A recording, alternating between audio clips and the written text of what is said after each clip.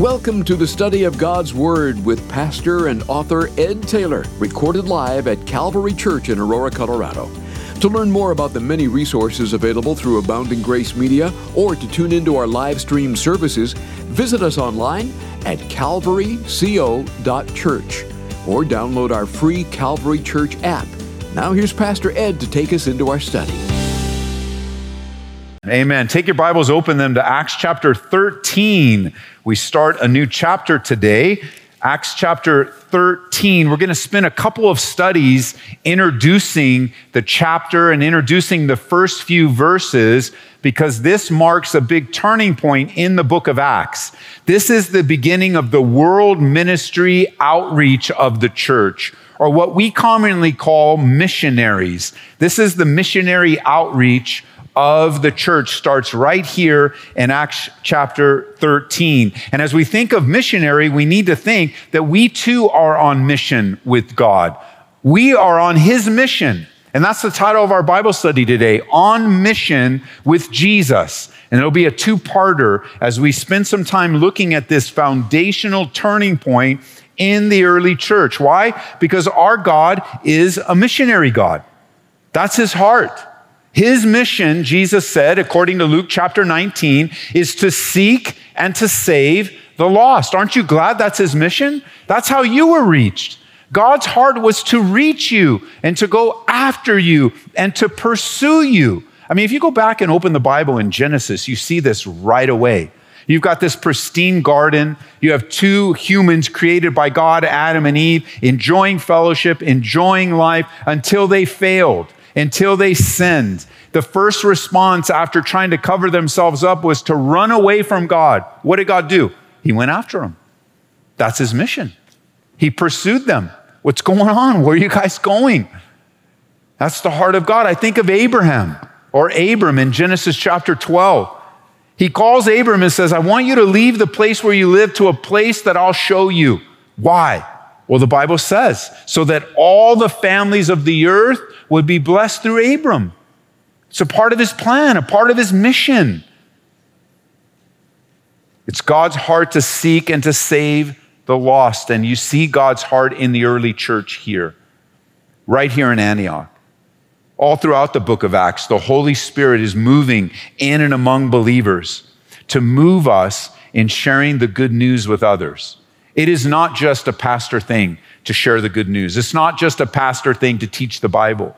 It's not just a pastor thing, any of the characteristics that we might associate. That's only for him or that's only for her. No, it's for us.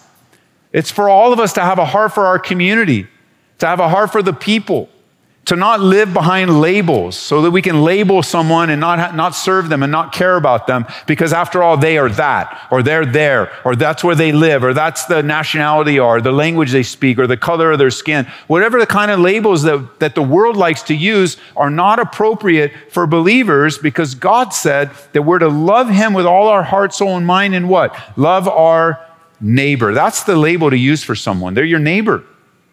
They're your neighbor, and therefore they're worthy of the love of God flowing through your life. It's very clear in the Bible that the Holy Spirit is missions-minded. Not just world missions, not even just a short-term mission trip. Sometimes God's going to call you around the world, and you should obey.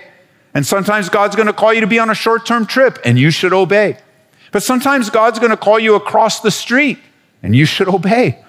Or to your neighbor, your office worker, the person that's working that just got hired and God says, I want you to go reach them. I want you to connect with them. We should obey because it's our spiritual DNA.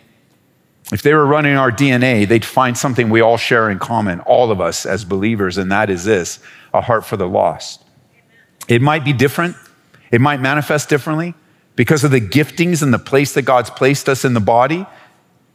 But everyone right now, all of us as believers have a mission. We're on mission with Jesus. Notice with me in Acts chapter 13, what's happening in the early church. They don't even know.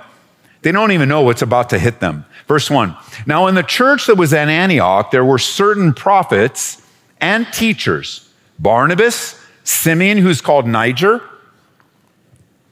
Lucius of Cyrene, Manaen, who had been brought up with Herod the Tetrarch, and Saul. Notice verse 2. And as they ministered to the Lord and fasted, the Holy Spirit spoke. And he said, now separate to me Barnabas and Saul for the work to which I have called them.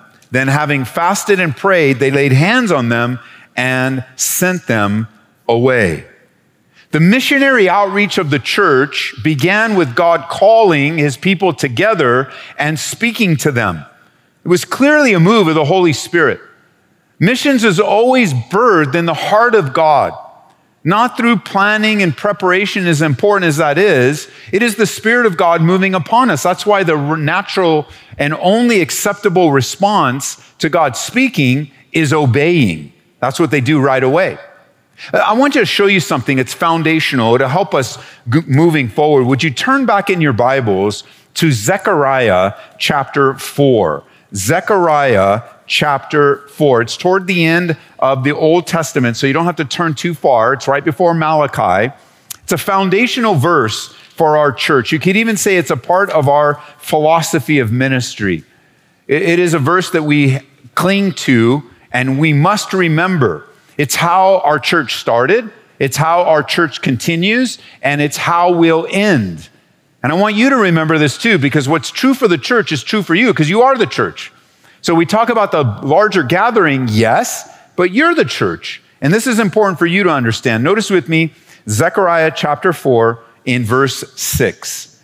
So he answered and said to me, this is the word of the Lord to Zerubbabel, not by might, nor by power, but by my spirit, says the Lord of hosts. And who are you, O great mountain? Before Zerubbabel you shall become a plain, and he shall bring forth the capstone with shouts of grace, grace to it.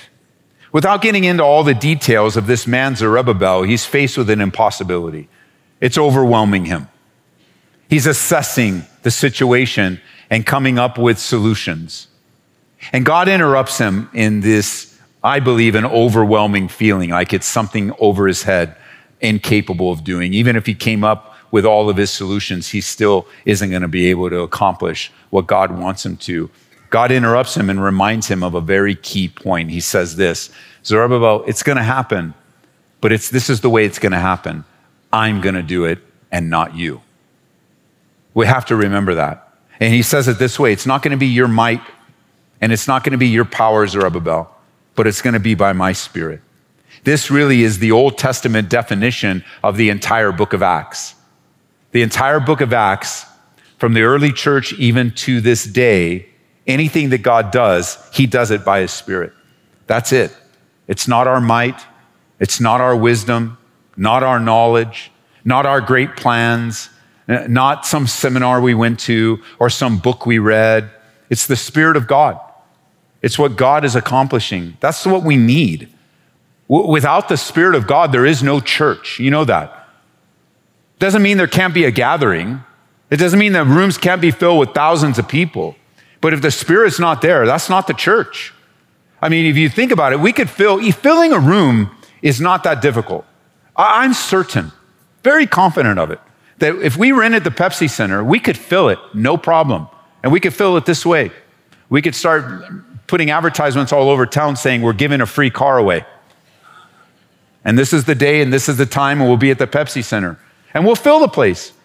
We'll fill the place. It'll be filled with people. We don't know where they're coming from, what their heart is, but they're just there because of a free car. You see, the Church of Jesus Christ is different. The Church of Jesus centers around him. We gather together for the sake of worshiping him. We aren't here for what we're going to get out of it, although in some respects we want to hear from the Lord. We're here not because of what we get out of it, but we're here because of what God has already done for us. I mean, how much more? How much more could we possibly receive from the Lord than we already have? He's been so gracious and so good to us. He owns us, the Bible says. And so just because there's a filled room doesn't mean you're a part of the church that Jesus is building. And I hope you want to be a part of the church Jesus is building. I want to be a part of the church Jesus is building. Even with all our faults and failures, even with all our weaknesses and mistakes, I want to be a part of what I don't want. And I guess let me step back for a second and just say, I can say this with absolute confidence with you and true transparency. If I had the chance, I can scan the room and kind of look everyone in the eye when I say this, that you are in a church that is not built by Ed Taylor. You have to know that. This is not my doing. I just showed up where God told me to move here, and I get to watch what God is doing. That doesn't mean he doesn't use me. It doesn't mean he doesn't help me along the way, that he's given me wisdom and I get to lead. Of course, I have a role of leadership, but I have a role of leadership in the church that Jesus is building. I'm not heading off looking for books on how to fill the church and how to grow the church and and you'd be amazed at the things that are available to pastors. Pressure. I got another one this week, a whole kit for $79 on how to grow this church. I mean, that would be the worst $79 I ever spent, plus shipping and tax, I'm sure. Like, well, if I was really concerned with that, I'd just ask God. He's building the church. Pastors get caught up. It's like, oh, I can't believe it. Look at all the empty chairs. Look, the church is not about empty chairs. The church is about the people sitting in the chairs, This is not a time for experimentation. Like, hey guys, I just got back from a conference. I came back from the seminar, and I want to test everything out on you. I mean, the Bible doesn't, when the Bible describes you and me in the church, the animal that's used to describe you and me? You know what it is? It's a sheep. You are sheep. So go ahead and practice. That's what you are. We are sheep. Let me just be clear here. The Bible never calls you a guinea pig. You're not a guinea pig.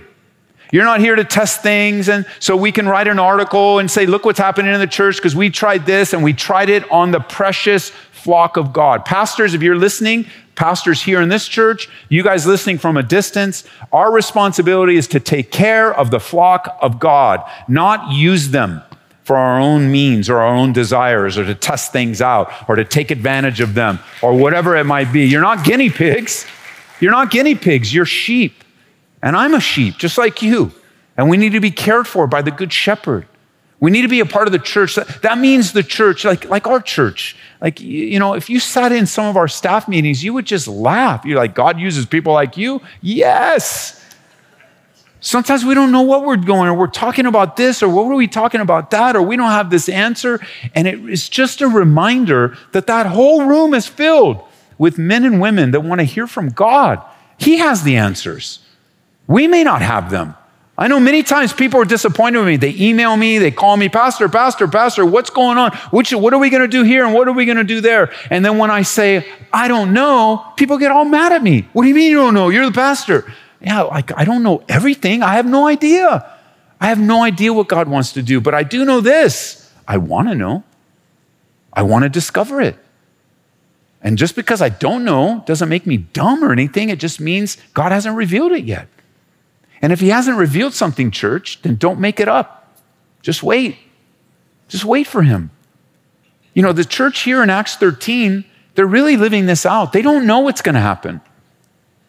They're just getting together. And they're living out already. Hey, man, we're just here in the Spirit. We don't know what the church is. We don't know how many churches there are. We don't know how many believers. We don't know anything but this. We love God. Our hearts are connected to Jesus. And what made them so strong is what's going to make us strong. Their hearts and their eyes were on things that were eternal and not temporary. They weren't testing things out or figuring out some weird new doctrine that they got into. Now they have to give it to everybody. They're just seeking the Lord, wanting what's right and what's best for the flock, what will honor God.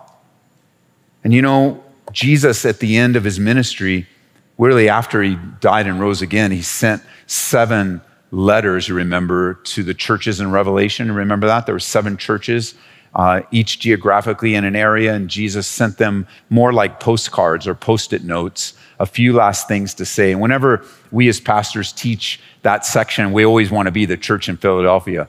Some pastors, I said, we're all the church in Philadelphia. And of course we want that. They're the church that persevered. They're the evangelistic church. They're the church that's going to make it.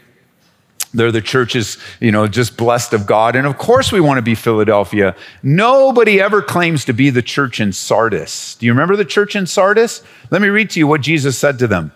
He said, I know your works. Yes, Lord, you know my works.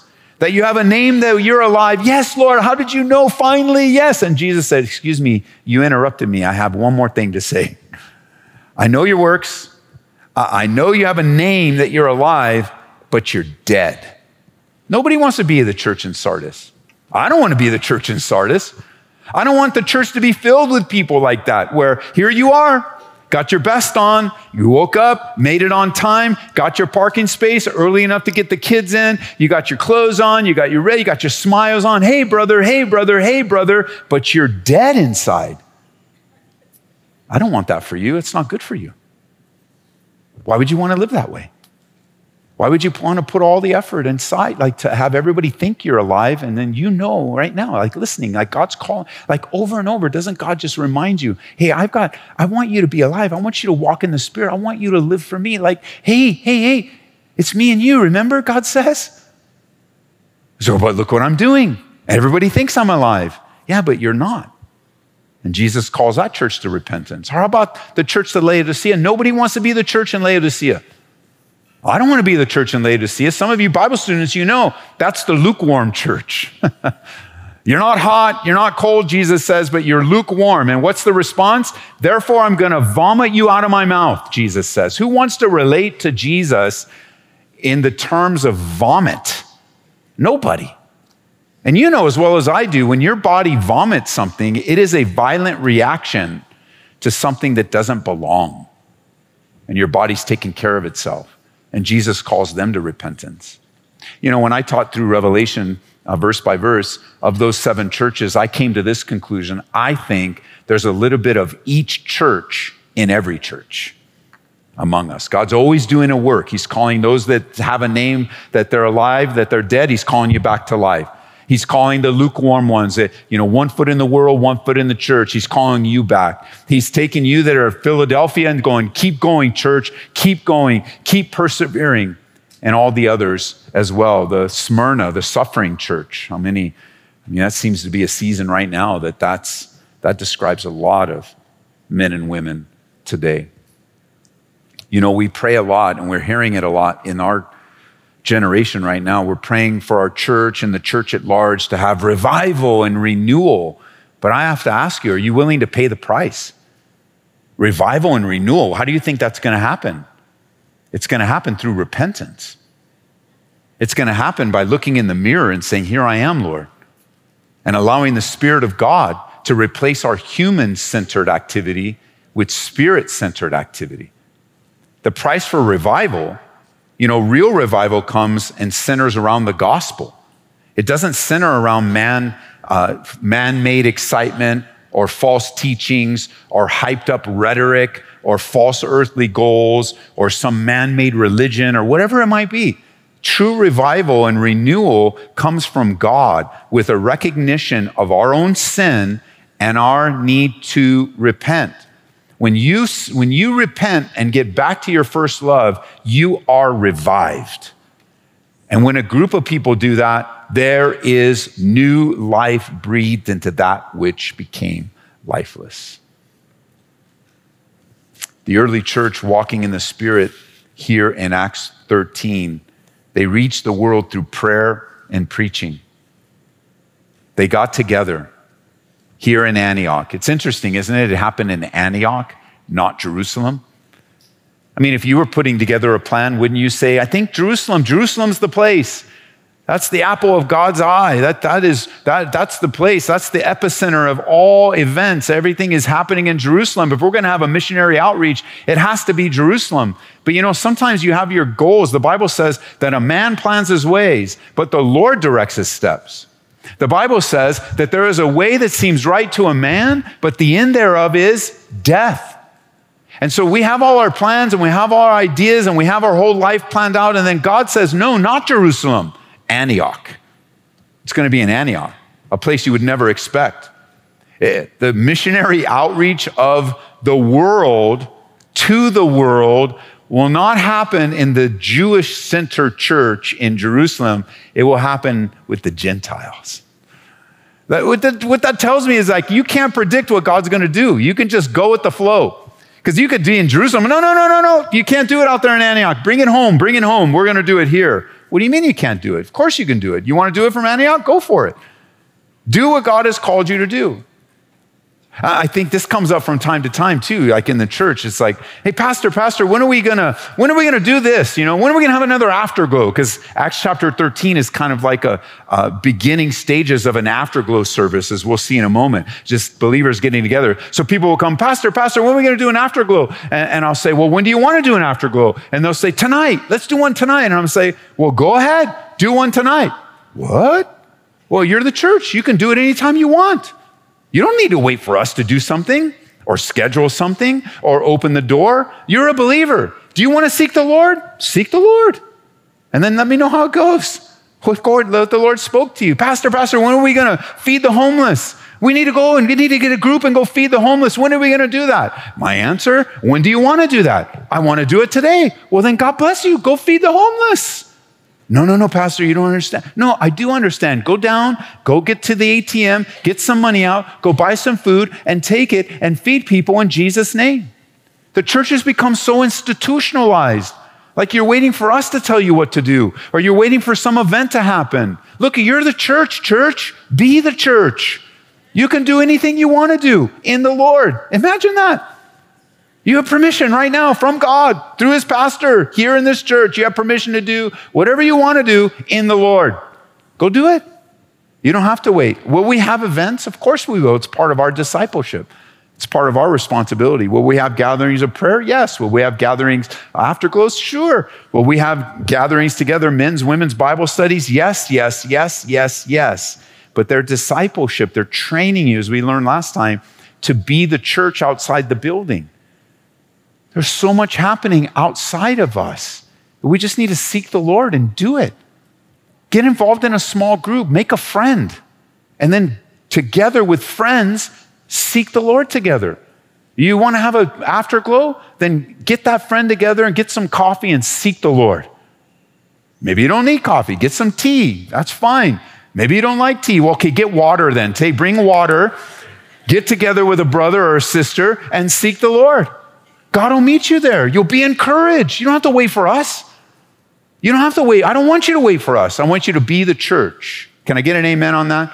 Okay, so we all know we have like retina scanning cameras in here. We all know who said amen. And we're going to check you and say, okay, are you doing the work of the church? That's what God's desire is for you. So here they are. And next time we'll get to and exegete this text a little bit more, but I just want you to notice they're in Antioch. Past prophets and teachers are there, so there's an established leadership. And then they name them. We'll get to them next time. And notice what they do in verse 2. And this is where I want to spend the rest of our time.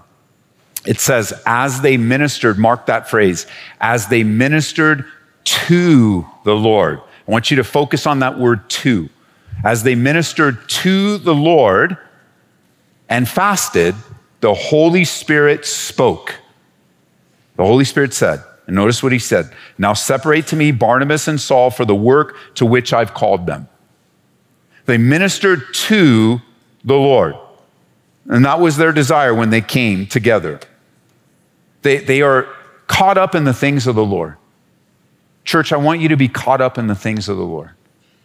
I want your identity to be in Christ. I want you to know who you are so you can fulfill God's will and destiny for your life. I want to hear testimonies of gatherings where people are just coming together, seeking the Lord, fasting and praying together. If you've never fasted before, it's an essential in your spiritual walk. You can go to our website, calvaryco.church, or our app, and just put the word fast. Just put the word fast in the search bar. I have taught in very detail what the Bible has to say on fasting and how to do it.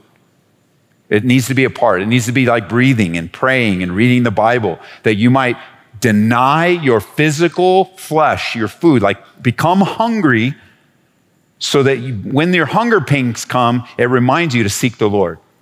And it's almost like, fasting is almost like this. You're telling your body, body, you don't rule me. God rules me. And I don't care if you're hungry, I'm not feeding you right now. And then your body goes, oh, really? And it starts to fight. And then you begin to see, no, I have victory in the Spirit. Not by might, not by power, but I have victory in the Spirit. And the church seems to be so caught up in other things. The church today, and the church at large, perhaps even our church. We have to be careful we don't point out there. It's in here. This is it. But I'm a part. I get the privilege of bringing to you the pastor part of this, the world that I live in, but also the world I live in with you. So that when you hear a testimony about the church at large, you can go, boy, that's us. And the church at large is very distracted today. They got their eyes on things that really don't matter, things that will change, things that will go away. But they're expending all this energy and all this effort and all this time to something that's going to pass. It's not eternal. The church, well, you remember, we'll get to it in Acts chapter 17, but in Acts chapter 17, it says, when they did not find them, they dragged Jason and some of the brethren to the rulers of the city. And this is what the rulers of the city said.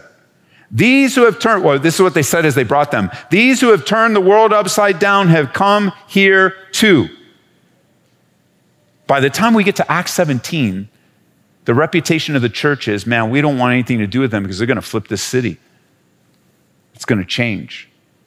But you know what we've found today is that the church isn't really turning too much of the world upside down, but the world's doing a good job of turning the church upside down.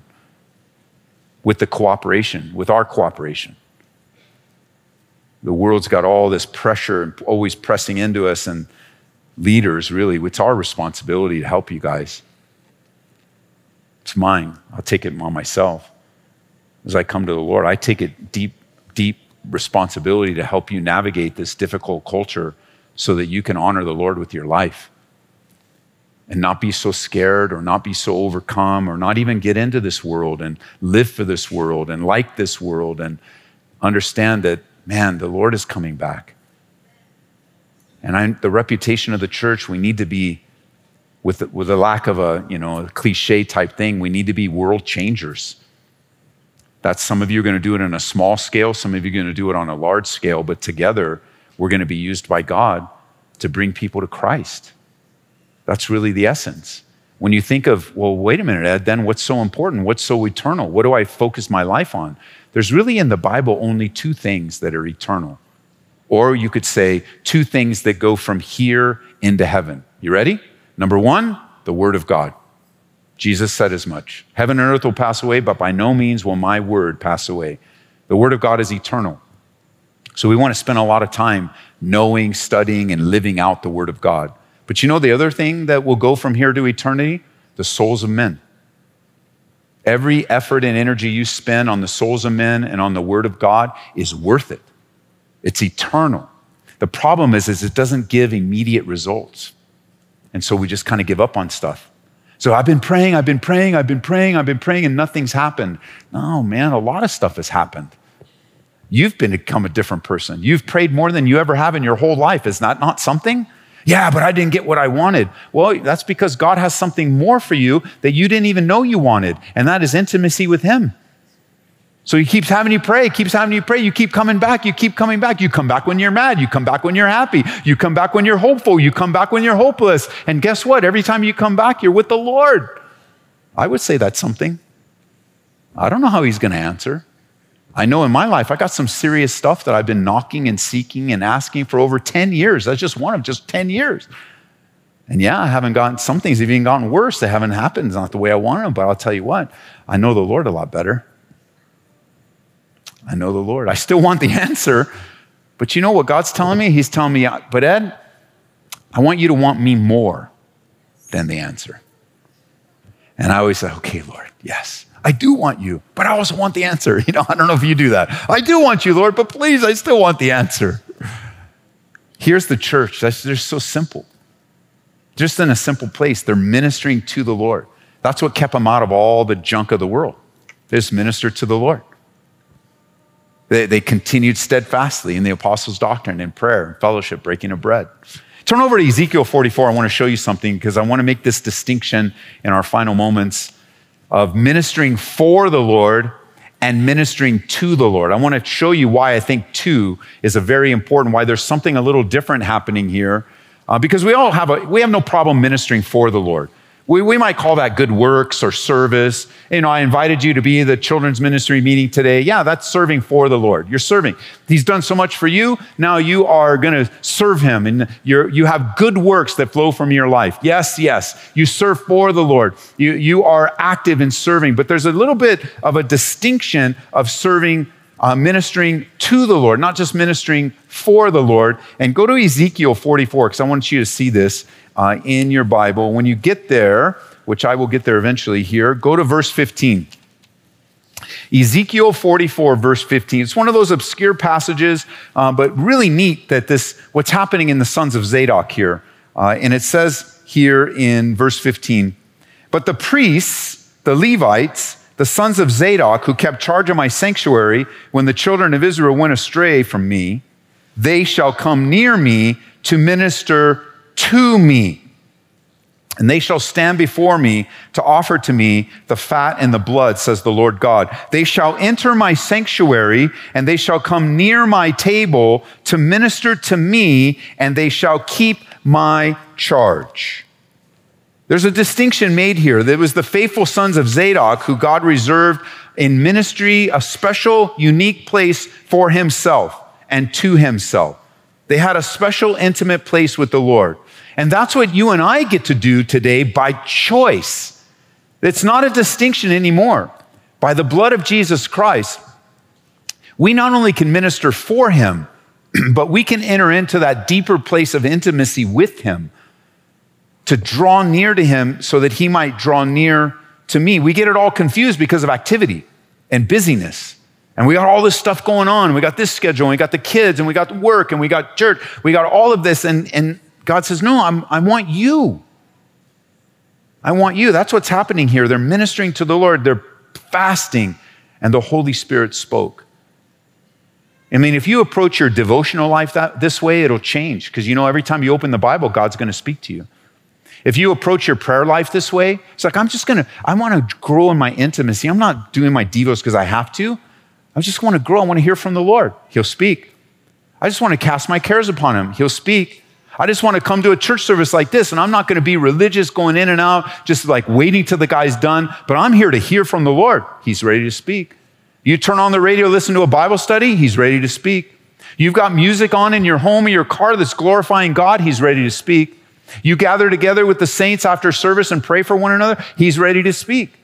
You got to learn how to minister to the Lord, not merely minister for him, not just on his behalf, but to him, where you are gathering to him, drawing near to him.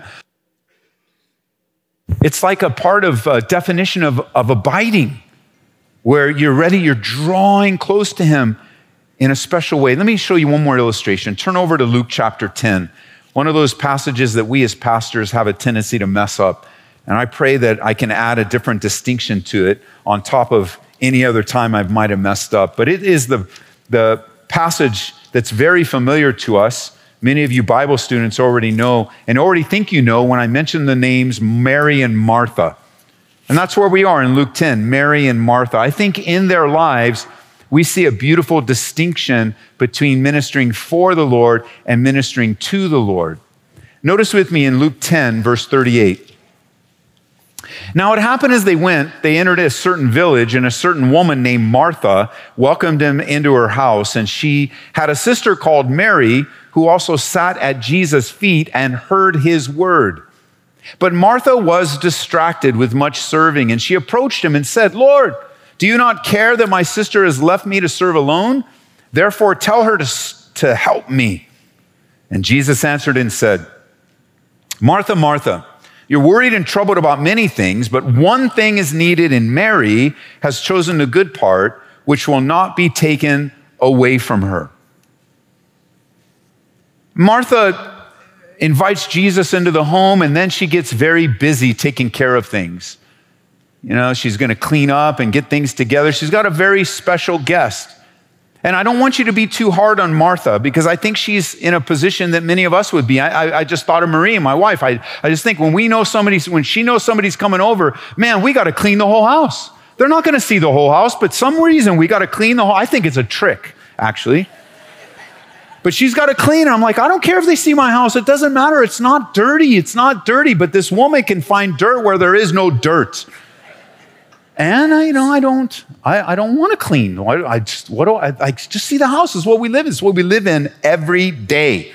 Like, why can't we show people what we live in every day? No, we've got to. But she has good motives. She wants to serve someone. She wants to do good for them. If Jesus came to the house and we all, okay, Jesus is coming. Okay, that might be a good reason I might help her if Jesus came to the house. That's where Martha is. It's like, okay, honey, I'll help you. But like, this is, she wants to take care of. The hospitality is so important. Don't get too down on her, because that's a big mistake. Wanting to serve Jesus and love him and take care of him and clean the house and cook, whatever. If you put it into a modern day thing, I can hear the pans clanging and the cupboards closing, and it's also like that's not what Jesus tells her is her problem. What Jesus says her problem is she was distracted with much serving. She was distracted. You see, the serving for Jesus was more important.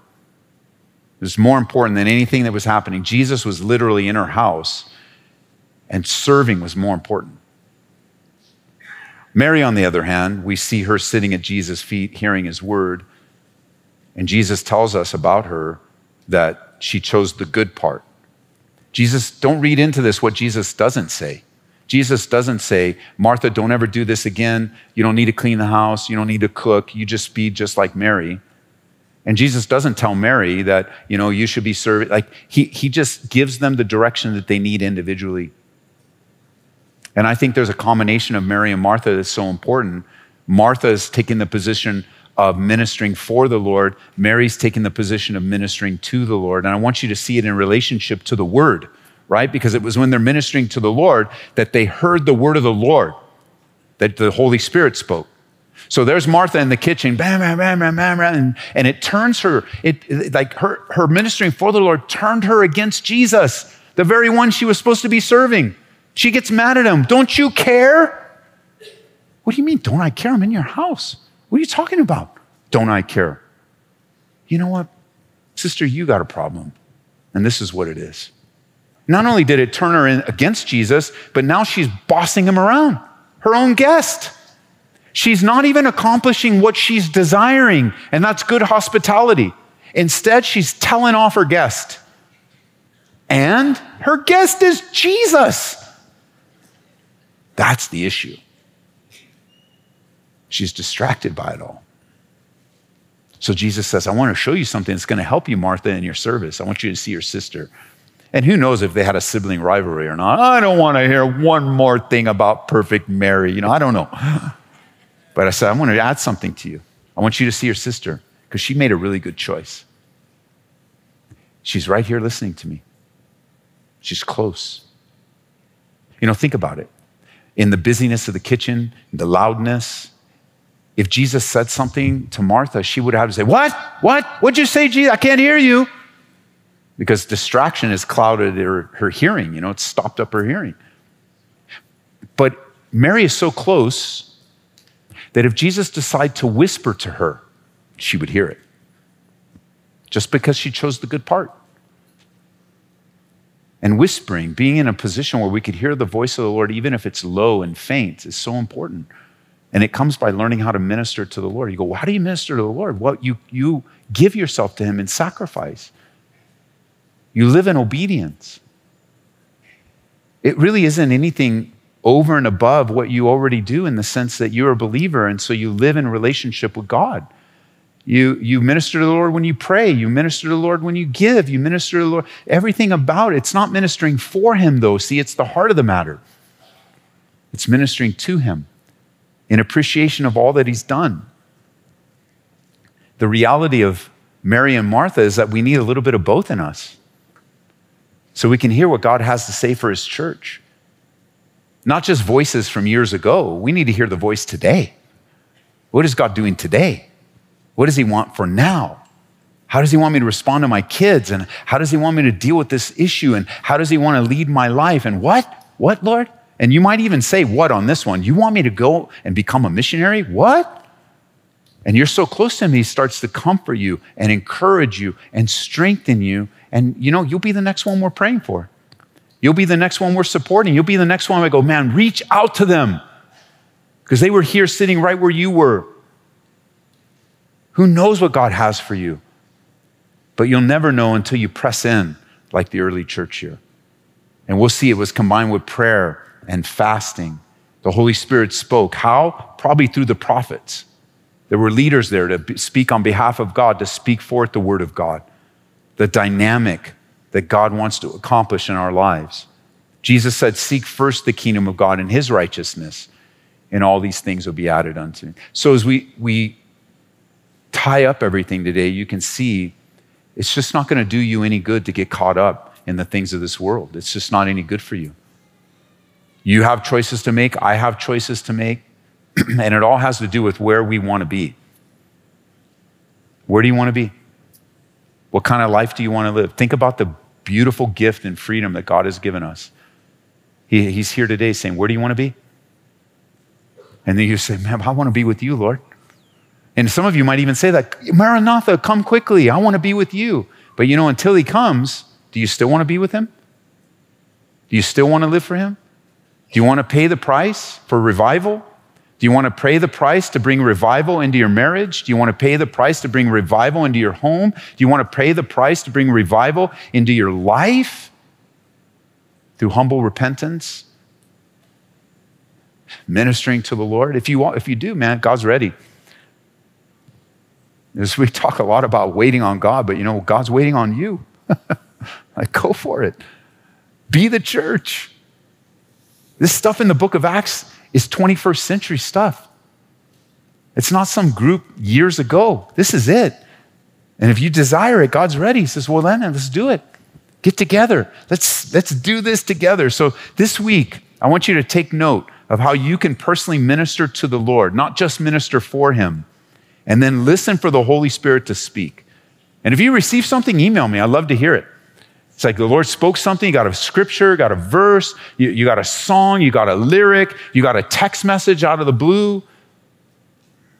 Look, church, the world needs you. The world needs you. That's why you're still here. The world needs a church that truly is living out the life of agape love. But you also need the world, because the world has a tendency to push you and move you toward God. I know you think the solution is get out of this world, get out of this world, get out of this world. It's going to be great when we do. But until then, you need this world. Jesus, he was in this world for 30 years. For the last 3 years, the last few weeks, or the last week of his life was horrendous. But he was in the world, but he wasn't of the world. That is the call of the church. We are in this world, we're in this city, we're in this state, we're in this country, and we have privilege of serving. Like when you think about how hard it is right now, how challenging it is, how upside down, doesn't make any sense world we're in right now, you were born for this time. I want you to think about that. You know what your birth date is? Whatever it is, got you alive right now. It is God's will for you to be in the world right now. So go for it. Don't let it all beat you up and go, I can't believe it, I can't believe it, I can't believe it. Instead, go, I can't believe it. God is on the move. What does he want to do next? What's happening? What new open door do you have for us, Lord? What new person can I experience? For some of you, it's just going to be a baby step. You're going to obey, and I'm not asking you to obey, but you're going to do what I asked you to do by reaching out to a missionary. And you're so scared. It's like, I don't think I can do that. What if they ask me a question? I'm going to give you the answer to that. If you email a missionary and they respond with asking you a question, you want to know what you're supposed to do? Answer it. And start a relationship with a missionary. Maybe it's skating in Florida. Maybe it's ministering. We just got back from, where were we, Colombia, or where did we go? Peru, there you go, Peru. That team that just got back from Peru, and Jake, brand new missionary, kid. He's just a kid. But that kid has more energy in it than probably 100 of us. Love this guy. And if you ever move back to the States, I'd say, man, join our team. We need you. This guy's amazing. But Jake needs encouragement. Jake needs encouragement. Nesty and Jess, they need encouragement. Alan over in Brooklyn, they need encouragement. And so do you. And you get to minister to one another as the Holy Spirit moves you. Amen? Father, I thank you for the privilege. I just think that emphasis on our missionaries is so important, but not just our missionaries. We are the body of Christ. We need to be praying for our pastors. We need to be praying for their wives and their kids, praying for one another, Lord, that we would just be the church, not because we're ministering for you, but we're ministering to you. This is our joy of intimacy with you. That even standing up here with Ian, and I'm sure if I turn to the left, and we got testimonies on this side of the stage and behind us, and just like, man, you are so gracious to us. Who are we? You're the one that started the work. You're the one that continues it, and you're the one that's going to finish it. And I would just say, if you're here today, you've never given your life to Jesus Christ, today's the day. Now is the time. That is the missionary heart of God, to reach you. We're all enjoying a Bible study, and we do love the Bible, let me tell you. We love to hear from God. We love to study it. But you know what we love even more is to see lives changed. That's why we pray for you regularly, why we pray for our parents and our family and our friends. We want to see God move. But now you have the chance, because you're here or watching online or downstairs, that before we leave, I want to give you a chance to receive the Lord Jesus Christ into your life, to receive the forgiveness of sins. So today, if you would say, Ed, that's me. I need my sins forgiven. Would you just stand to your feet? I want to pray with you that God would move upon your life today, that today would be it. God bless you. God bless you over here. Who else would say that? That's me. God bless you. Pastors are going to be coming up with you so that we have somebody praying with you. So if you would, stay standing for a second. Anyone else? If you stood, would you stay standing so we can connect with you? And it's actually nothing weird. I just want you to know we got pastors here that love you and serve you. And we got someone right here in the middle, back here in the back. But today's the day. Today is the day of salvation, that God is doing a fresh work. So we got a brother coming over for you. Anyone else? And you guys downstairs, you're not forgotten? You guys online, you're not forgotten? It's just like you're here. I'm so glad that you tuned in on YouTube or Facebook or wherever. You're like with us right now, you're family. It doesn't matter if you're on the radio or online or watching this 10 years from now. We love you. And you that hear the love of God, listen. Right here, Byron. You guys hear the love of God? The Bible says this: if you confess with your mouth the Lord Jesus and you believe in your heart that God raised him from the dead, you will be saved. And that's just the truth. What are you confessing? You're confessing that you've sinned against a holy and righteous God. And what are you believing? That he loves me enough to forgive me. That missionary message, right? God so loved the world that he gave his only begotten son, that whosoever will believe in him will not perish. That whosoever is you. That whosoever has a name. It's your name. And so I'm going to lead you in a prayer that you can say directly to God. I'm going to help you confess what you already believe. You could say something like this, and you could repeat it after me. You could say, God, I admit that I've sinned against you, and I ask you to forgive me of all my sin. I believe you sent Jesus to live for me, die for me, and I believe he rose again from the dead to save my soul. Help me to follow you all the days of my life, turning away from my sins, my habits. Father, I pray right now for those, and even hear some of the prayers. It's just, come on. It's so good. It's so good what you're doing in people's lives, God. That you would continue to pour out your love and your mercy in these last days. That you would continue to rescue lives and rescue marriages and rescue homes. That this would be real and not some emotional experience, but God, in the emotion, there would be true newness of life that just transferred in a millisecond of time. And for us as a church, God, revive us. Shake us and stir us to the place where we move forward with the gospel, trusting you with our lives, not by might, not by my power, but by your Spirit, saith the Lord. So bless them that come to you today. Encourage them, even as we're encouraged. In Jesus' name, amen. We pray that you've been encouraged by this Bible study delivered live from the sanctuary of Calvary Church. For prayer, call us at 877-30-GRACE. That's 877-304-7223.